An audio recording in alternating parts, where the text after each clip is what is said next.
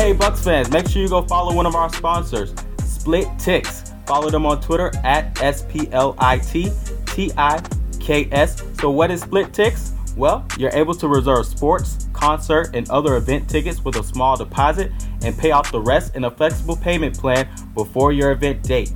So make sure you take advantage of that, and because you're a listener of the All Things Bucks podcast, you're able to use promo code All Things Buccaneers. Use that promo code and you will get a 10% discount on your purchase. Hey, and remember, go Bucks.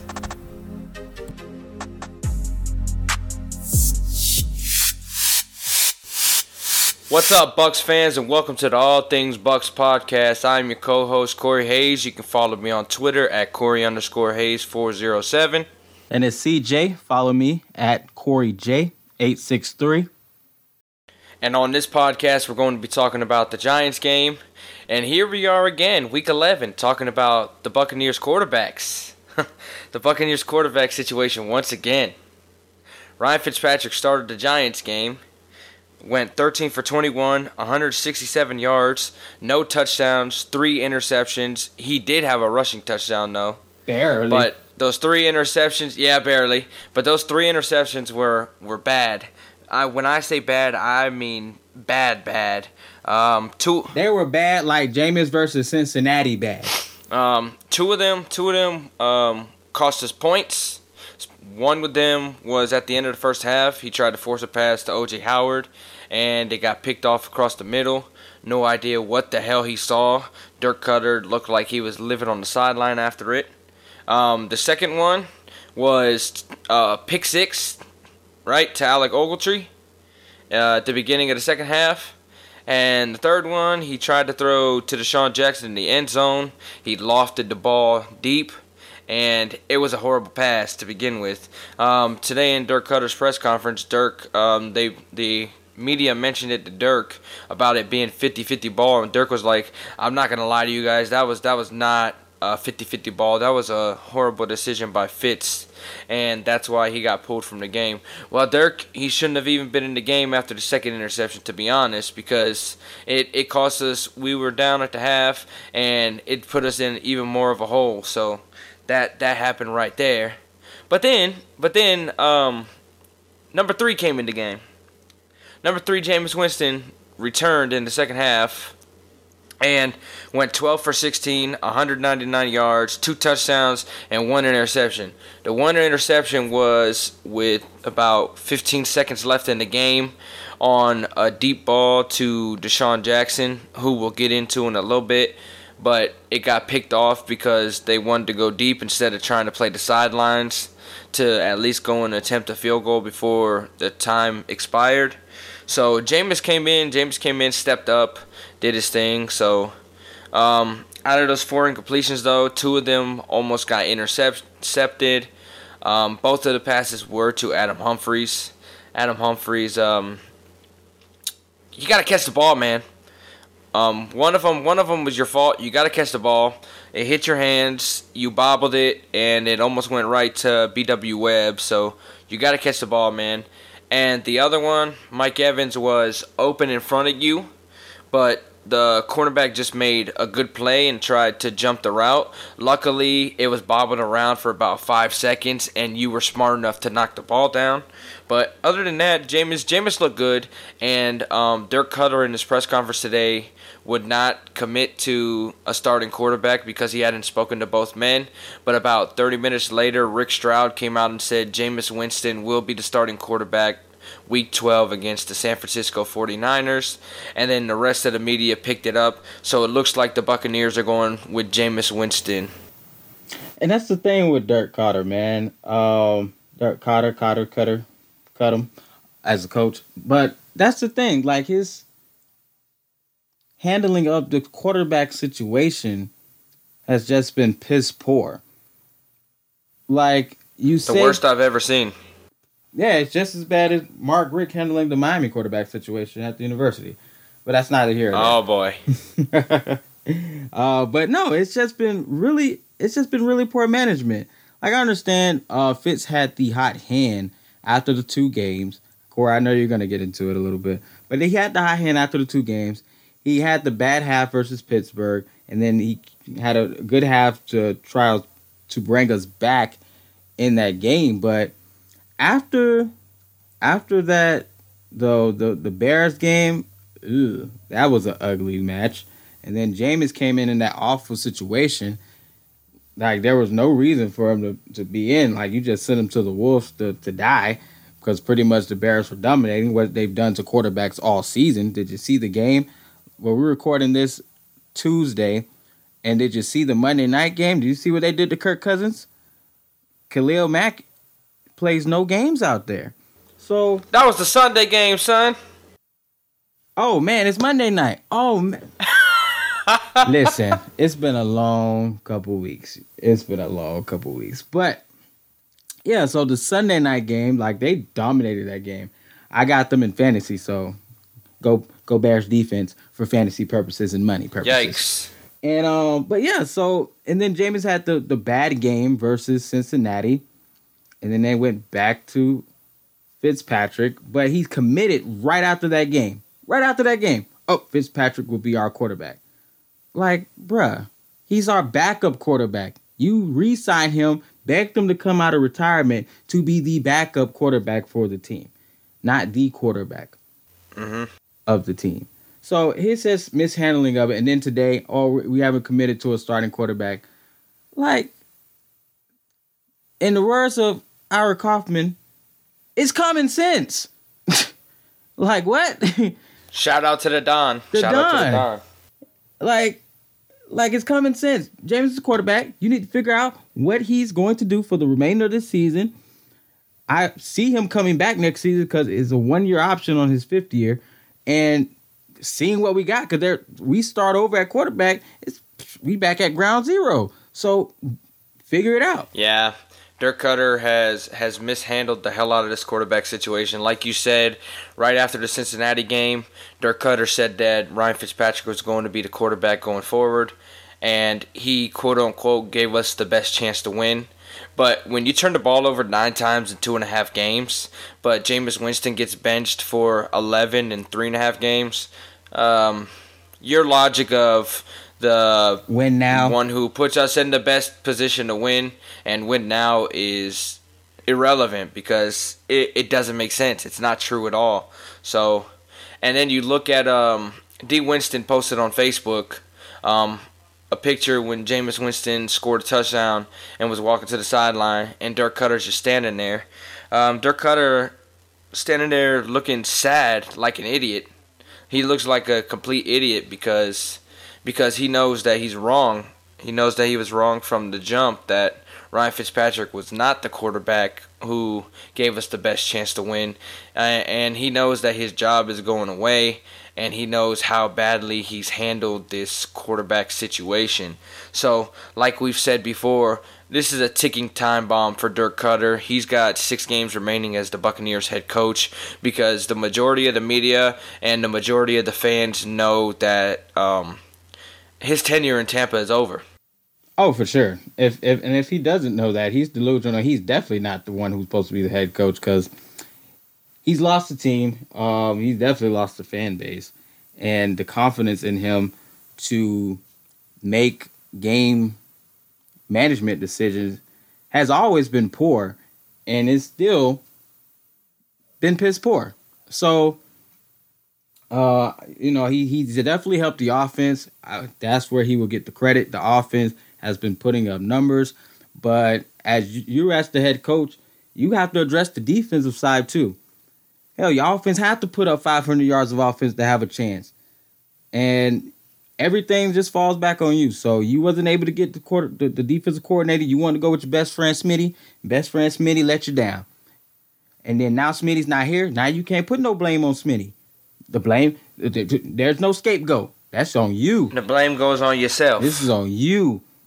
And now even with the offense putting up the numbers, now you created a whole quarterback controversy, and you just canned yourself, man. Like, ain't no ands, ifs, or buts about it. Like, you canned yourself. So I don't feel bad. I wish you the best after this season. If I was the Glazers, you would be going right now, but the Glazers don't handle business that way. So we're going to have to see you on the sideline for the next 6 games. It's fine because we're already out of playoff contention. Mathematically, no. But with the eye test, hell yeah. In our head, we know. Oh yeah, we know. I'm not gonna play that delusional fan BS. No, we're out of the playoffs. Right now, they're playing for pride and to see what draft pick we about to get. I'm the biggest homer there is, and I say we're done. I said we were done when we were 3-6. We're definitely done when we're 3-7. So, all right. So let's continue to talk about the offense since we already addressed this quarterback situation. Peyton Barber on the day against the Giants, 18 rushes, 106 yards, and 1 touchdown. What have I been saying all along? Peyton Barber needs more touches, man. He got 100 yards rushing and a touchdown. Like Dirk, the man can run the ball. He doesn't need to run 12, 13 times a game. You need to run him 18 to 25 times a game. I don't understand that philosophy. Like football the fundamentals of the game don't change. Like, it's more of a passing league now with the dynamic of the league with the rules, but running the football is still essential to the game. If you look across the league, running is still a big part of the game, even with the teams that pass. Like Kansas City, Kareem Hunt is still running the ball. Los Angeles, New Orleans, Todd Gurley's still running the ball. New Orleans, Alvin Kamara, Mark Ingram are still running the ball. So you need a run game in order for your passing game to succeed. And like we've said before, if you run the ball, your quarterback does not have to throw 50 to 60 times a game. And that's what happens in Dirk Cutter's scheme. So shout out to Peyton Barber for rushing for 100 yards. And it gives the quarterback easy throws to make to get in that nice rhythm. Like, when you're not running the football as much, you're making it difficult throws because they're reading, oh, this is going to be a pass because the Bucs aren't going to run. They don't run. So what do I have to worry about that for? And if they do, it's not going to be much of a game, or they'll get a nice game and they're going to get away from the run because they want to get cute and pass. That's what's going to happen. So, yeah, absolutely. That's what happens because we're such a predictable offense that majority of the time when the defense is out there against us, they know we're going to throw the ball. They know we're not going to run the ball, even when Peyton Barber's in there, because Peyton Barber catches out of the backfield. So they know we're going to throw the ball. So, but like I said, shout out to Peyton Barber for getting 106 rushing yards. Anytime he touches the ball, that man runs hard, and I love it. I've been saying it all season long. That's my guy. I said it before the season started, Cory. That's my guy, and I'm sticking with him. He looks like he can be the future of Tampa Bay's running. I'm sorry to Rojo. Rojo is still a rookie, but 1, he can't stay healthy, and 2, his fundamentals are not right now. So he's gonna have to ride the bench until Peyton Barber slips up. Yeah, I mean, it is what it is, the reality of the situation. But Peyton Barber has been playing very well, and you got to keep playing the high hand at running back. But Ronald Jones, his injury, he's out. I'm sure he's going to be out for the rest of the year. Even they may try to bring him back, but we'll see. But Peyton Barber has done some great things, and he's running hard, and they definitely need to get him 20 plus touches out of the backfield running per game, and not touches combined. I need him to be running 20 times a game. Like I said, he catches out of the backfield. He had a few catches against the Giants as well, but yeah, he needs out of the backfield 20 touches running. Not combined, not all purpose. He needs 20 rushing attempts a game. He could get 1,000 yards easily if he were to run the ball over 20 times every single game. But no, Dirk Cutter does not want to run the ball as much as the fans see that the run game is working. He doesn't want to run the ball. So that's on you, Dirk. Mike Evans on the day had 6 catches for 120 yards and a deep ball touchdown in the fourth quarter from JAMEIS Winston, which was absolutely beautiful. People say JAMEIS can't throw the deep ball. Well, it seems he can throw the deep ball to Mike Evans every single time. So I think it's just one particular player that he can't throw the deep ball to. But that's just my thoughts. That's my thoughts.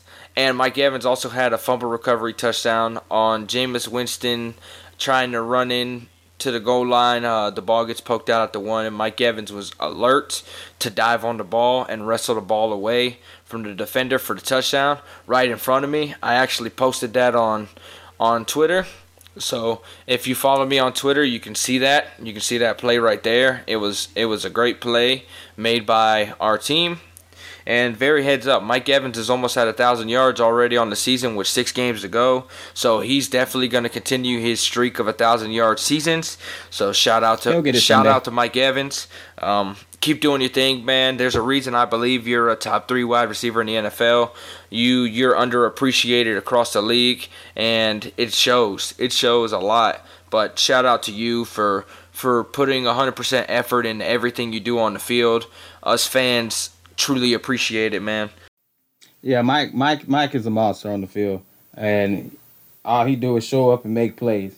And he doesn't get the notoriety because of this franchise record the past couple of years, but Mike is definitely top 5 in the league. I mean, with receivers and different skill sets, I mean, you can pick and choose who you want to put in the top 5 because some have that speed, some have, that route running skill, some has that big body and blend of speed like Mike Evans.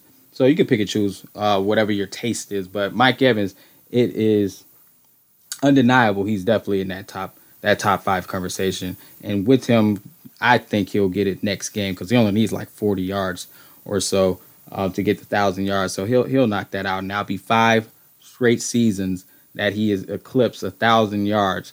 And he will be the only. There's not many receivers that can say that. No, I think the only one is Randy Moss because A.J. Green got hurt and messed up his streak. But Mike Evans is going to break his and then catch up to Randy Moss. I got to look up the numbers on how long Randy's streak went for, but I think Mike Evans will be 2 behind him. Well, that's a Hall of Famer right there, so that's Hall of Fame status in itself for Mike Evans. So that's something we'll talk about 10 years from now if he's going to go to the Hall of Fame, which in my opinion, numbers-wise, he definitely will go to the Hall of Fame, even though he's been on some shitty Bucs teams. Let's go ahead and talk about your boy O.J. Howard. He had 5 catches for 78 yards, including a long catch in the fourth quarter from JAMEIS Winston down to the red zone. O.J. Howard injured his ankle on the play. DIRK Cutter said that there was some good news in Tampa today, but he needed additional tests, so they're not sure what the injury status is for O.J. Howard. So hopefully O.J. Howard's okay. That man is a monster anytime he touches the ball. So we need him in our offense pretty much. Oh, yeah. Man, OJ's the baby goat at tight end. OJ, if they give OJ the touches that we know he should be getting, OJ would dominate the league. Like, it's not even close. I like what Travis Kelce does in KC. I like what Gronk has done with Tom Brady. But OJ Howard, man. Zach Ertz, but OJ Howard, man. That man, this is just year 2. There's a reason he's the number 1 rated tight end in all of the NFL right now by PFF. Yeah, and we're just not fully using him. Like I would do a whole drive throwing to OJ Howard just because I could. Because who's sticking him? Who's sticking him? Like, man, you could literally do so many things with him. I really hope that we get him. I mean, it's hard to get everybody involved, but when you have dominant players, dominant players need to be getting the football. I mean, Adam Humphries, he's played a good game Sunday. Mike Evans is going to do what Mike Evans does. Deshaun had an okay game, but when you got dominant players, get them the football. Find new ways to get them the football so they can make plays, because that's what you pay them for. That's what you draft them in the first round for. Absolutely. That is what you drafted O.J. Howard in the first round for production like that. So, shout out to O.J. Howard once again. Adam Humphries on the day had 3 catches for 60 yards and a touchdown. And one of those catches was a screen pass on the 1st and 30 that went about 40 yards. Adam Humphries, for a white boy, he's got some speed. And we had some blockers in front of him, so good on him. He had that touchdown in the red zone from JAMEIS Winston that O.J. Howard got us down to the red zone for. So he had a good day himself. Deshaun Jackson on the day had 3 catches for 50 yards. Like I mentioned earlier, JAMEIS Winston in the fourth quarter with about 20, we had 24 seconds left. DIRK wanted to throw a vertical to Deshaun Jackson to try and get us deep downfield to where we could attempt a field goal, I guess, because he burned his timeouts with 4 minutes to go, which made absolutely no sense, and then kicked an onside kick. But that's another topic for another time. So Deshaun on this play looked like he was going half-ass, loafing, and the ball just goes right over his head to a defender, and that ends our game. Sorry, Mama Jackson, if you listen, but I can't defend Deshaun on this one. He was going half-ass, and it showed. So Deshaun I don't think Deshaun and JAMEIS are going to work out. Yeah, that connection has not worked out to what we would all have liked to see. There's still 6 games left, but with the whole size of the sample that we have for the year and a half that they played together, it just wasn't the connection. You can see he throws the deep ball well to Mike Evans, Chris Godwin, O.J. Howard, but for some reason it just doesn't work with Deshaun. And it happens. It happens. So you got to get players around him that he meshes well with. So, but hopefully they can scheme up, get Deshaun involved with the quick screen game. I think definitely need to get him more involved in that, just so the ball is in his hands so he can make plays. Because you don't have to sit him deep all the time for him to make plays with his speed. But that's coaching. So yeah, it's all coaching. It's the scheme, and like we've mentioned before, we don't enjoy the scheme of trying to go deep every other play when you have open plays across the middle, blah, blah, blah, blah, blah. So we're not even going to talk about our offense anymore in this podcast. Let's go ahead and talk about the Giants defense for a second. We're just going to talk about them a little bit. Landon Collins had 11 tackles. Alec Ogletree had 9 tackles and a pick 6. B.W. Webb had 7 tackles and almost got an interception off of that one pass. Kareem Martin had 7 tackles and 1 sack. Dalvin Tomlinson had 6 tackles. Jack Rabbit Jenkins had 4 tackles. Curtis Riley had 1 interception. Michael Thomas had 1 interception. And B.W. Webb had 1 interception. So their defense pretty much was good in coverage all day against Fitz. And it showed up. It showed up in the stats. But other than that, it's not like they really got pressure on our quarterbacks. So They really didn't play a good game on defense. Fitz just killed us on offense, which is the story of our season. We always put ourselves in a hole that we have to dig ourselves out of. And you see what the offense can be in those pressure situations, trying to dig and climb out of a deficit. And where's that to start the game? Where's that to close out, the game, to close out the half? So That's our season in a nutshell. We play, we turn the ball over, we get down. Unfortunately, we show the offensive explosion. We come up just short. But hey, every single game this season, we got good news for this week. I'm just gonna jump into it because that's the only person we need to talk about on special teams. Santos out here perfect. Yeah, we might as well touch on it right now. 5 for 5 on extra points. 5 for 5. Congrats to Santos out here looking good. I didn't even hold my breath when he was kicking yesterday. I was just like, oh, my boy Santos got this. I had all the confidence in Santos. Yeah, so did I. When I was sitting right there, I could tell that he was ready. He was looking good.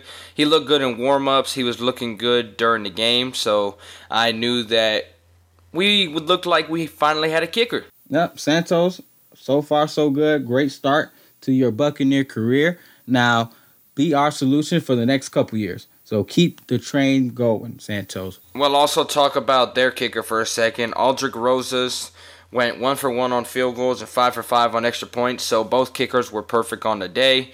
It was pretty much perfect conditions there, too. The wind wasn't blowing that much. Before the game, there was little snowflakes coming down, but it stopped when game time hit, so it was perfect conditions for a kicker. Yeah, that was no excuse. And Santos delivered. Go Santos. Yeah, I was talking. There was about 7 or 8 Bucks fans around me, so we all were talking about it. We were like, we finally got a kicker. It looks like he just needs to make field goals because, of course, Fitzpatrick turned the ball over and we didn't get to attempt any field goals with Santos. But it looks like for now at least we do have a kicker. Kent Kiczaro is no longer here, and Cairo Santos has stepped up to the plate. Yes, sir. All right, so let's talk about the Giants' offense and how Eli Manning had a 94% completion percentage and only was incomplete one time. 17 for 18, 231 yards, 2 touchdowns, and 0 interceptions. Saquon Barkley tore us up, 27 rushes, 142 yards, and 2 touchdowns on the ground, and 2 catches for 10 yards and 1 touchdown through the air on that first drive. Odell Beckham Jr., 4 catches for 74 yards and 1 touchdown. The 1 touchdown was killer, though, for us because it stalled. It stalled us when we were trying to make a comeback. Mm-hmm. So that 1 touchdown that Odell Beckham had was killer to the Buccaneers defense, as always. Carlton Davis played pretty well on Odell Beckham, and it showed. But the one play that wasn't good was the ball that put them in position on their first drive to go and score the touchdown with Barkley. Carlton Davis got beat on what looked like a deep slant, and Isaiah Johnson didn't come over and help cover Odell Beckham, so it looked like he was wide open and got him down into the red zone. Yeah, but overall, he did a good job. Odell Beckham has made the best of them look like scrubs, so... Yeah, I can agree with that. That's a great outing for him. Yeah, like I said, he held A.J. Green to under 80 yards as well, so he's been doing well against top grade receivers. Evan Ingram had 2 catches for 66 yards, but he also had a killer catch in the fourth quarter that pretty much put the game away for the Giants as well.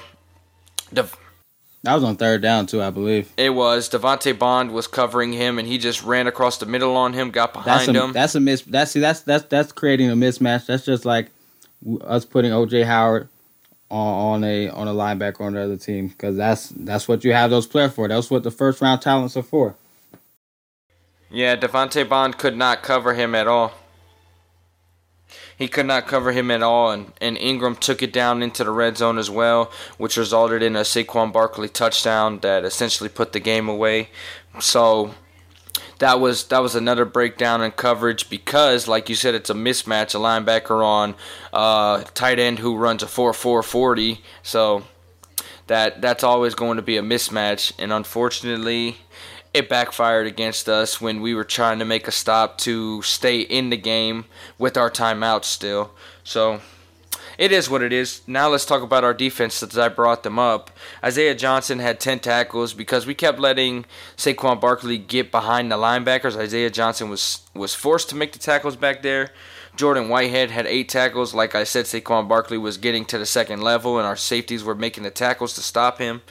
JPP had 7 tackles and 1.5 sacks. It's unfortunate that they didn't give him a full sack to get him to 10 sacks. So on the season, he has 9.5 sacks right now.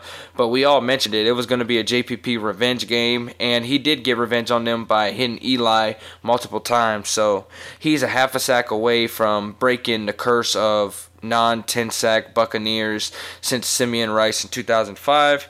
Darius Taylor had 6 tackles. Carl Nassib had 6 tackles and half a sack. That half a sack came on that play with JPP.